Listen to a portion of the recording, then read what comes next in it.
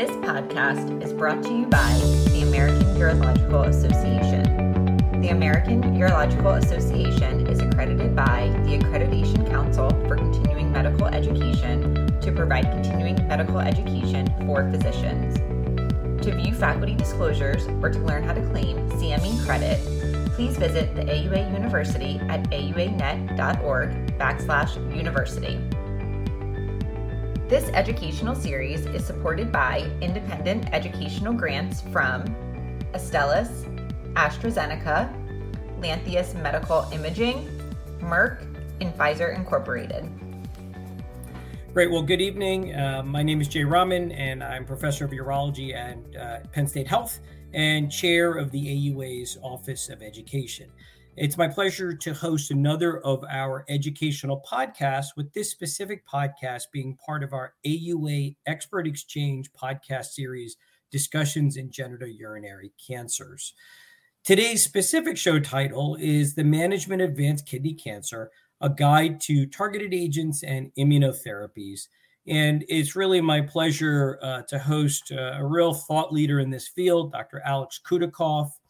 Dr. Kudikoff is a professor in chief of urologic oncology at the Fox Chase Cancer Center, and was recently named, and kudos, Alex, I haven't had a chance to congratulate you, but was recently named the Roberta R. Scheller Chair in Urologic Oncology. So, Alex, happy holidays, and again, thanks so much for joining us here today. Jay, happy holidays to you and to everybody. It's a real privilege. Really appreciate the invite. It's a great topic. Quite confusing, I think, especially for the trainees and for the practitioners who are not dealing with it every day. And hopefully we can simplify things and clarify some of the confusions here. Perfect. So we have a few learning objectives today. The first is to discuss some of the current targeted immunotherapy options available for the treatment of renal cell carcinoma, describe some of the completed as well as the accruing clinical trials that are sort of defining the paradigms of the use of immunotherapy for treating advanced kidney cancer, best practices in patient selection for these different treatment options, as well as looking at different treatment plans, and as well as talking about sequencing, combination of treatments, and how that may play into care for individual patients. So Alex, you kind of hit it on the head right out of the gate, which is it's I think for urologists and trainees in general, it can sometimes get a little bit confusing, it's like a totally new vocabulary. So maybe just 20,000 foot view is take us through some of the high level sort of definitions and some of the terms we're going to be talking about. So when we talk in detail about these trials, we're all on the same page. Yeah, absolutely. So I think there is sort of this alphabet soup that's associated with this space. IO, PDL1, PD1, CTLA4, all these things that are, very confusing. And I think it's sort of important to clarify that right off the bat. So let's do that. I'm going to turn off the phone that's ringing here. And so let's talk about, so one of these things is IO combination. What does that mean? That means immuno-oncology, okay? So that's an immuno-oncology drug. And basically you use IO because there is PD-1 inhibitors, programmed cell death 1 inhibitors. There's PDL-1 inhibitors, which are programmed cell death ligand 1 inhibitors. And there's also this agent called ipilimumab, which is a mouthful. People just call it IPI. And that's a CTLA-4 inhibitor, which is a cytotoxic T lymphocyte-associated protein 4 inhibitor. So all those three kind of drug classes are called IO, or immuno-oncology, okay? Now, TKI, most people know what that is. It's a tyrosine kinase inhibitor. Sometimes that's a drug like sunitinib or pazopanib or axitinib. And sometimes that's also called VEGF, or VEGFR TKI inhibitor. So, or TKI. So, VEGF inhibitor, TKI, they're basically the same thing. And again, just when we talk about IO-TKI combination, we're talking about usually a PDL or PD-1 inhibitor with a TKI, and we're going to go through this in excruciating detail in a minute. And when you talk about an IO-IO inhibitor, you're usually talking IO-IO combination. You're usually talking about a PD-L1 or PD-1 inhibitor and that CTLA-4 inhibitor like IPI. Okay, so when you talk about Ipi-Nivo, you're talking about the CTLA-4 inhibitor and a PD-1 inhibitor. So, those are the main sort of things. The other sort of vocab word that comes in here is this IMDC risk classification, on which a lot of the management pivots. And this is the International Metastatic RCC Data Consortium. And this is a risk stratification that basically has made it into the guidelines and on which the intensity of therapy is calibrated. And we'll go through that as we sort of go through the therapy options.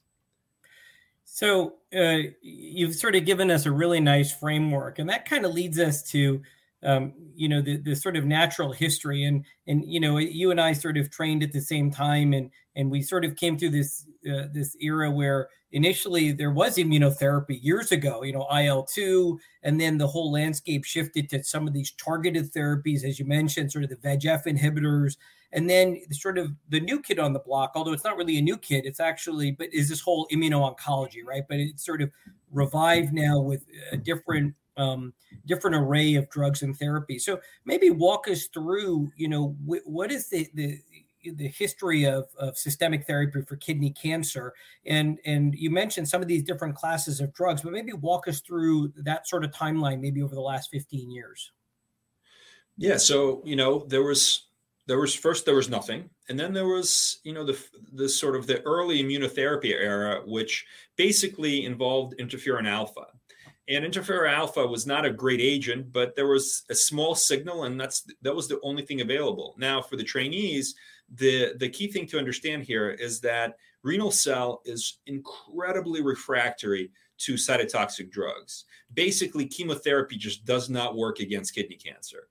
And that's the challenge. There was really nothing to offer these patients who, had, when they came in metastatic presentation, had about a 10-month life expectancy, less than a year. The prognosis was just abysmal. And, in contrast now with the drugs I'm about to mention, it was sort of this complete renaissance of the space that's happened. Overall survival is over 5 years. So it's really incredible progress that we've made. And there, as we'll talk, there's some, tails of those curves where some people actually appear to be cured, at least as far as we can tell right now, of this disease altogether. Now, there was also, in that early immunotherapy era, there was also the drug IL-2, which also could cure, 5 to 7% of patients. And it's still, some say has a role today. And, there may be a resurgence of IL-2 and this pegylated IL-2 form in the future that we might see in the next few years. But IL-2 was another cytokine that elicited in a very small minority of patients a complete response, and usually was given to very young patients. But other than IL-2, young and healthy patients, you needed an ICU admission. I mean, this was a very, very toxic drug. I mean, you took people to the brink of death, basically, in order to treat them. And many hospitals, including academic hospitals, never gave IL-2 and continue not to give IL-2 just because it's so challenging to administer. Then, basically in around 2004, 2005 came sorafenib. Which was sort of the first multi-targeted, tyrosine kinase inhibitor. And unlike some of the other tyrosine kinase inhibitors that came before it, this basically hit many targets. Many of these tyrosine kinase, enzymes that we learned in all these signal transduction pathways in medical school. This drug hit sort of a bunch of them. This drug was active, but not super active. And on its heels came sunitinib, which we still use a lot today, and which is sort of the metric against we measure all new treatments because it is quite active. In addition to these tyrosine kinase inhibitors. You had the mTOR inhibitors, which are also in the same pathway, and they showed promise, but clearly weren't as active as the TKIs, and were used until recently when it sort of their star has definitely set. They're not employed as frequently as they were in the past. They were actually, as an aside, used a lot for non-clear cell renal cell carcinoma, and there are newer agents that that are much more active. There was a Bev interferon combination that was approved in 2009, and then came sort of the sexier TKIs like axitinib and lenvatinib. Lenvatinib is actually, again, a mouthful, so people call it len. So len, everolimus, which is another newer tyrosine kinase inhibitor, was an approved combination in 2016. Cabozantinib came in 2016. And then came the big combinations, the IO TKI combinations.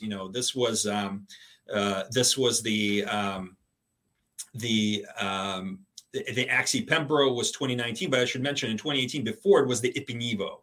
So this IO combo that we talked about came then Axi-Pembro, and then it's just basically it's been another slew of combo therapies.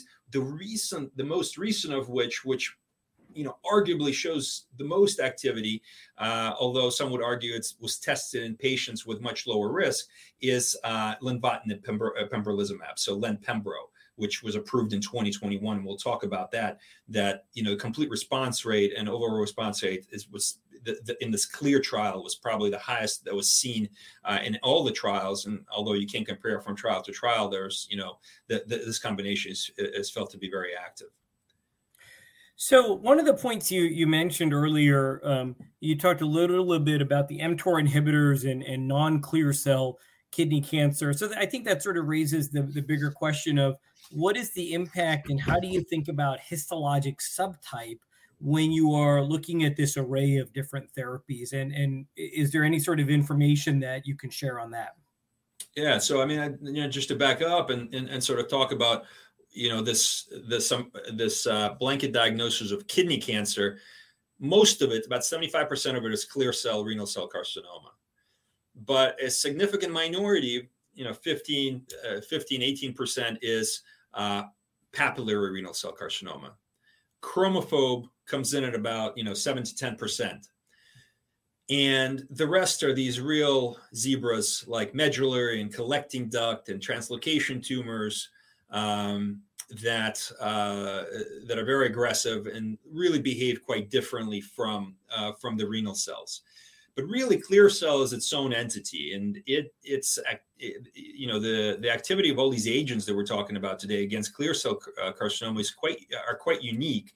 And papillary and chromophobe kidney cancer really don't respond to these agents in the same way. So it's important to make that, as you say, make that distinction. A lot of what we're going to talk about is clear cell renal cell is just much better studied, and it's much more responsive to currently available therapies.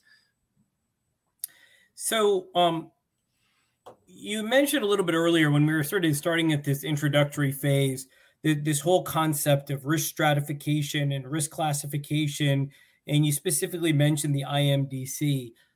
Maybe walk us through now that we've sort of understand what therapies are out there. We've talked a little bit about some of these combinations. How does this risk play into how we treat patients with clear cell renal cell or any of the subtypes? Yeah. So this IMDC is very important to understand. And, honestly, you hear at urology meetings all the time, people discussing Carmina and, these trials and talking about intermediate and favorable risk and all these things.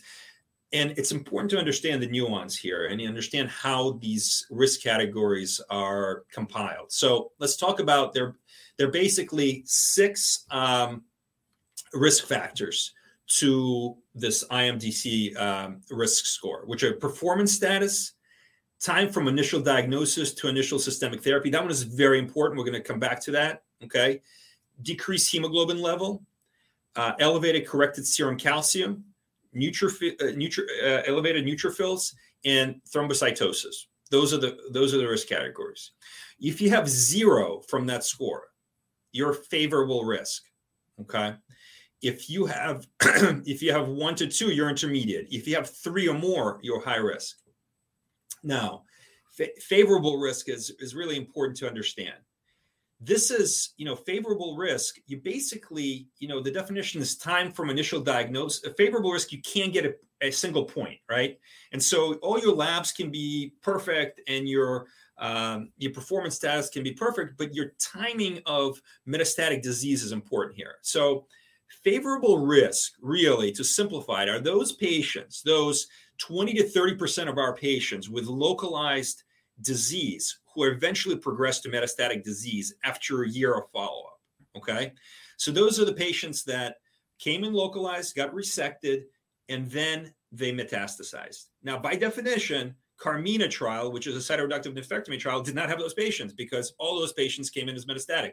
So when people talk about, the Carmina didn't have a lot of favorable risk patients, it couldn't by definition have favorable risk patients. It could only have intermediate and poor risk. So that's really important to understand. So in those patients who metastasize later, who come in localized with a renal mass and metastasize on surveillance, appear to be very different biologically than patients who come in with concomitant metastasis. So they can be offered as a first-line therapy, this IO and TKI combo. That's the best agent for them.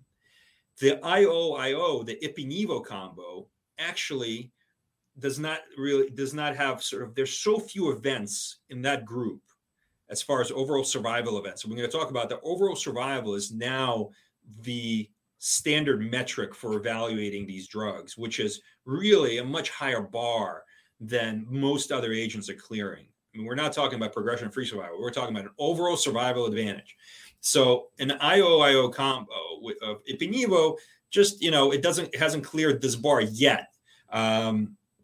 In the seminal trial, because just these patients, this Checkmate 214 trial, these patients with these later metastases are good players. They behave really well. And many providers in many places really think that for those patients, TKI monotherapy is likely, as effective as a IO TKI combo. It's just the biology of these tumors and the kinetics of progression is such that they're just very sensitive to TKI monotherapy. And it's reasonable to just do TKI monotherapy with these patients, although IO TKI combos are often used. They're just these patients are very sensitive to drugs that target the VEGF pathway.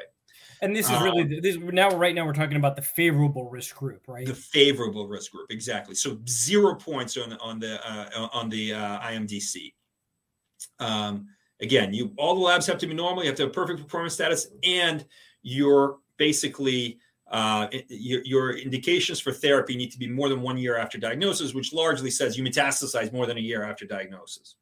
I just want to make that point that, since cytoreductive nephrectomy by definition is metastatic disease of presentation, when we talk about cytoreductive nephrectomy, we're only talking about intermediate and poor risk patients. And if you have poor risk, you have 3 or more risk factors on the IMDC.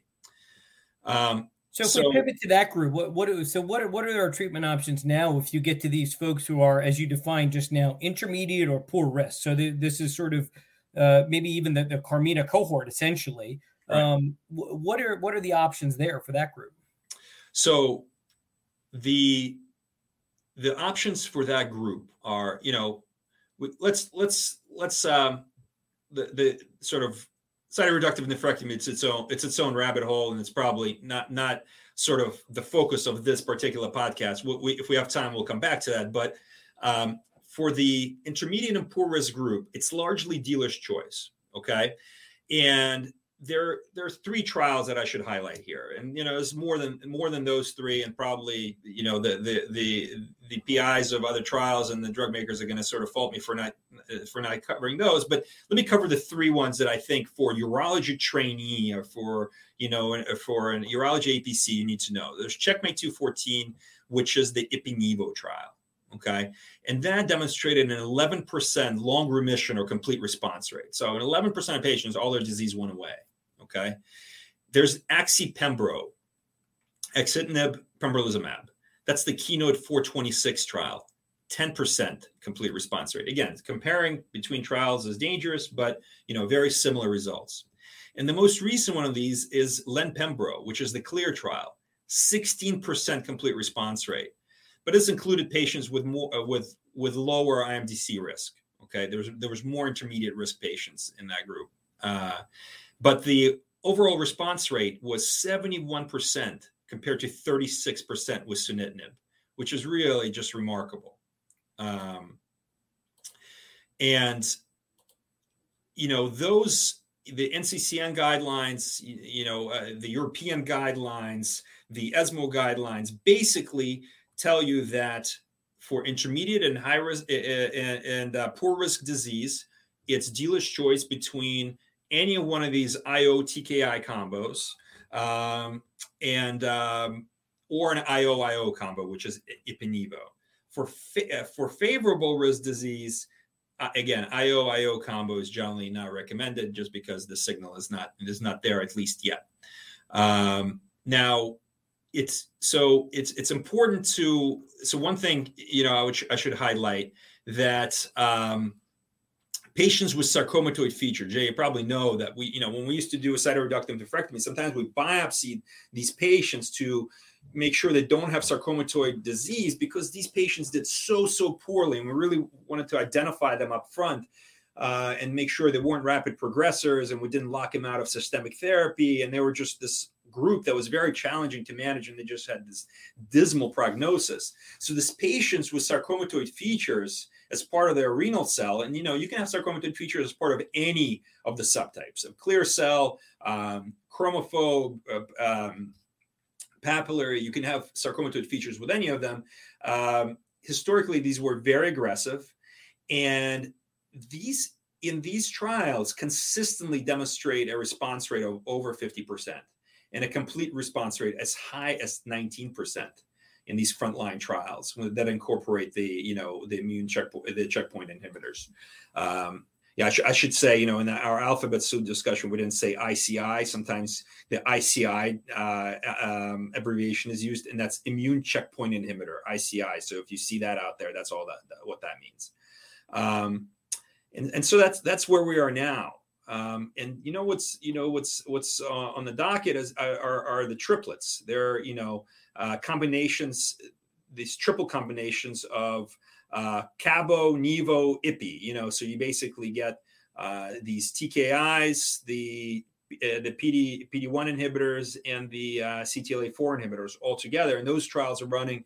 And there's a lot of enthusiasm about them. There may be even a bigger response when you put three of them together.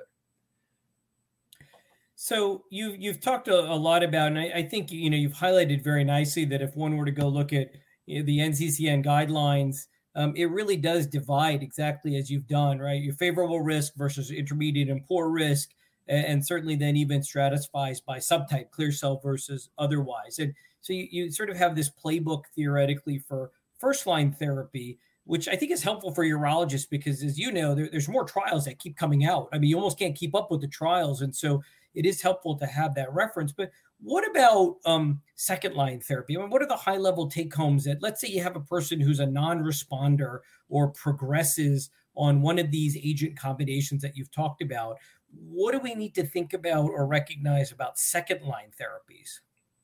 Right. So, second line is there's no standard. There's just, again, sort of, thankfully, we're, in an era of embarrassment of riches. We have lots of options.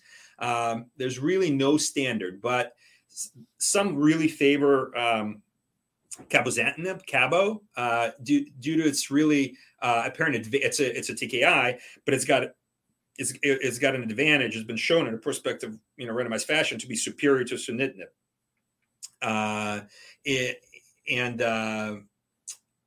this is an option. Single agent nivolumab is also an option. There's emerging data on lenpembro, and these new agents that we'll talk about, this HIF2 alpha inhibitors that are entering, are also being investigated. So this drug called belzutifan, which is sort of very hot and it gets discussed a lot now in patients for VHL, and is being tested in really all comers with clear cell carcinoma. But that's being tested, being looked at as a second line agent. So when you look at NCCN guidelines, you basically see that cabo, lenvatinib, everolimus, or nivolumab are category 1 recommendations, with axitinib as another category 1, and sort of just a slew of all the other combinations that you can give as options here. So again, a little bit of dealer's choice.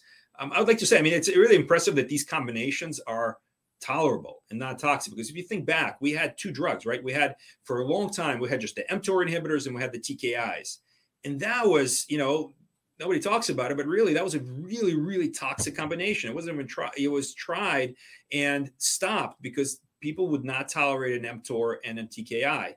But these combinations of these drugs are just tolerated actually quite well. So, Alex, thus far we've been talking a lot in the last maybe 5-6 minutes now about first line and second line therapy, and most of our conversation is focused really on the clear cell subtype. Are there any notable differences with regards to when we look at non-clear cell histologies with regards to preferred regimens for systemic therapy? Yeah. So again, this space really needs a lot of disruption and a lot of work. And recently there was finally a trial led by Monty Powell that showed that cabozantinib is quite active against non-clear cell renal cell carcinoma, whereas before, really the mTOR inhibitors were sort of looked at as the best option. Now, cabozantinib is sort of the main go-to, but if you look at the NCCN guidelines, the latest version, it really is, clinical trial is first. If there's a trial, these patients should go on trial, because there's really not a great option. And then, followed by cabo and sunitinib. Those, with, again, a slew of other options that are available, is sort of useful in certain circumstances, as NCCN likes to put. Now, this is not quite non-clear cell, but I should highlight that, and I mentioned that this VHL-associated RCC, this HIF2 alpha inhibitor, belzutifan, which Merck is branding as Welireg, that is been shown, and it was recently approved by the FDA, over response rate of about 50%. All responses were partial responses here. But I should mention that for VHL-associated, PNET tumors and other sort of tumors associated with VHL, this drug was also incredibly active, with some complete responses in sort of different in other organ systems, like for the neuroendocrine tumors. So that's a very exciting drug being tested in sort of in non-VHL spaces, and just came out. Good to know. Probably going to be on the in-service for the residents very soon. Yeah. So we talked briefly about 2 key sort of maybe trial spaces and I think important things for people to know. So you talked about Carmina. Let's talk about that for a few minutes. What was the Carmina trial, and what are your take homes from that study? Yeah. So, I think all of us sort of went into urology to become surgeons, and, this was sort of kind of a heal with steel opportunity. You had metastatic disease. We really didn't do any cytoreductive surgery just for any other organ system. But for kidney, there was a signal. There were 2 trials, done, more than a decade ago, that showed that there was approximately a 5.5-month survival advantage with interferon alpha to taking out the primary. And that sort of was the standard of care and was how we manage patients. And people came in with, widely metastatic disease, and we try to sort of make sure that their performance status was appropriate and that they didn't have sarcomatoid disease. And then we took them for a nephrectomy. And what we saw is that in the trials, almost all patients eventually went on to systemic therapy and got interferon alpha. But in clinical practice, that really didn't happen. There was a significant percentage of patients that, and so the percentages depended on the institution, as you can imagine, on how aggressive the surgeons were. But there was a significant percentage of patients that never made it to systemic therapy because of complications, because of rapid disease progression, and they sort of passed from renal cell without ever seeing a systemic agent. And the question was asked, listen, this is a new era. We have agents like sunitinib, which is quite active. And are we locking our patients out of this drug by putting, by basically doing surgery first? And so the Carmina trial was run by our French colleagues, and they enrolled patients and randomized them to either get sunitinib or get cytoreductive nephrectomy in sunitinib. And there was really no benefit and arguably some harm to getting a nephrectomy because sunitinib alone was, just as good, if not better, than cytoreductive nephrectomy and sunitinib. And there were, sort of many arguments made. I did an AUA debate in which, in debates, you always come out stronger than you probably feel it about certain points. But, there were there were a lot of poor risk patients, high volume metastasis patients in Carmina. And, the selection for Carmina, probably was enriched by patients who were poor surgical candidates. And there's all these criticisms of the trial. But in reality, Carmina really showed us that, hey, we should not do a cytoreductive nephrectomy when we're going to potentially lock our patients out of systemic therapy. Now, in my opinion, and this is opinion, there's still a role for cytoreductive nephrectomy, especially with patients with oligometastatic disease, where you can envision yourself removing the kidney and having a couple of lung mets, and you're actually not going to start systemic therapy, and you're just going to watch them. And there's data for that. There's phase 2 trials showing that active surveillance in an oligometastatic setting actually has a role. And in those select patients with very low metastatic burden, there is and good performance status, there's still a conversation to be had, in my opinion, for cytoreductive nephrectomy. But if there's any question whatsoever, patients should get systemic therapy first, and the role of cytoreductive nephrectomy after systemic therapy is yet to be determined, but those trials are being done. There's just a slew of trials on sequencing of cytoreductive nephrectomy with different agents. All that stuff is ongoing. That space is really going to open up. But I think the main message right now is, if you're seeing a patient with metastatic disease and they need systemic therapy, do not operate on them, because you may lock them out of the agents that will most likely extend their life. So second scenario to ask you about for a few minutes is adjuvant therapies for non-metastatic high-risk kidney cancer. And I know that there's a lot of trials in that space, but maybe highlight one or two that are, there's a recent pembrolizumab trial. Obviously, there's the S-TRACK trial. Maybe just give us a flavor of that.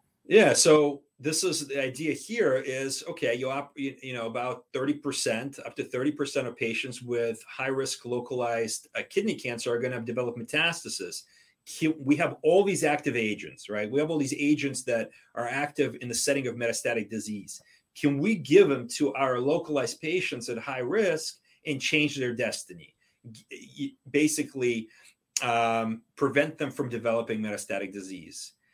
And Jay, as you know, there's a graveyard full of effort, of over a decade of running these adjuvant trials.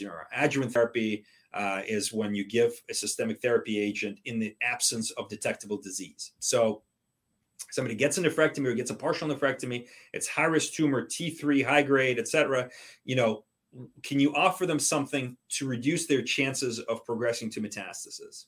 And the biggest trial was ASSURE, which basically randomized patients to observation versus sorafenib versus sunitinib. And that trial was stone cold negative.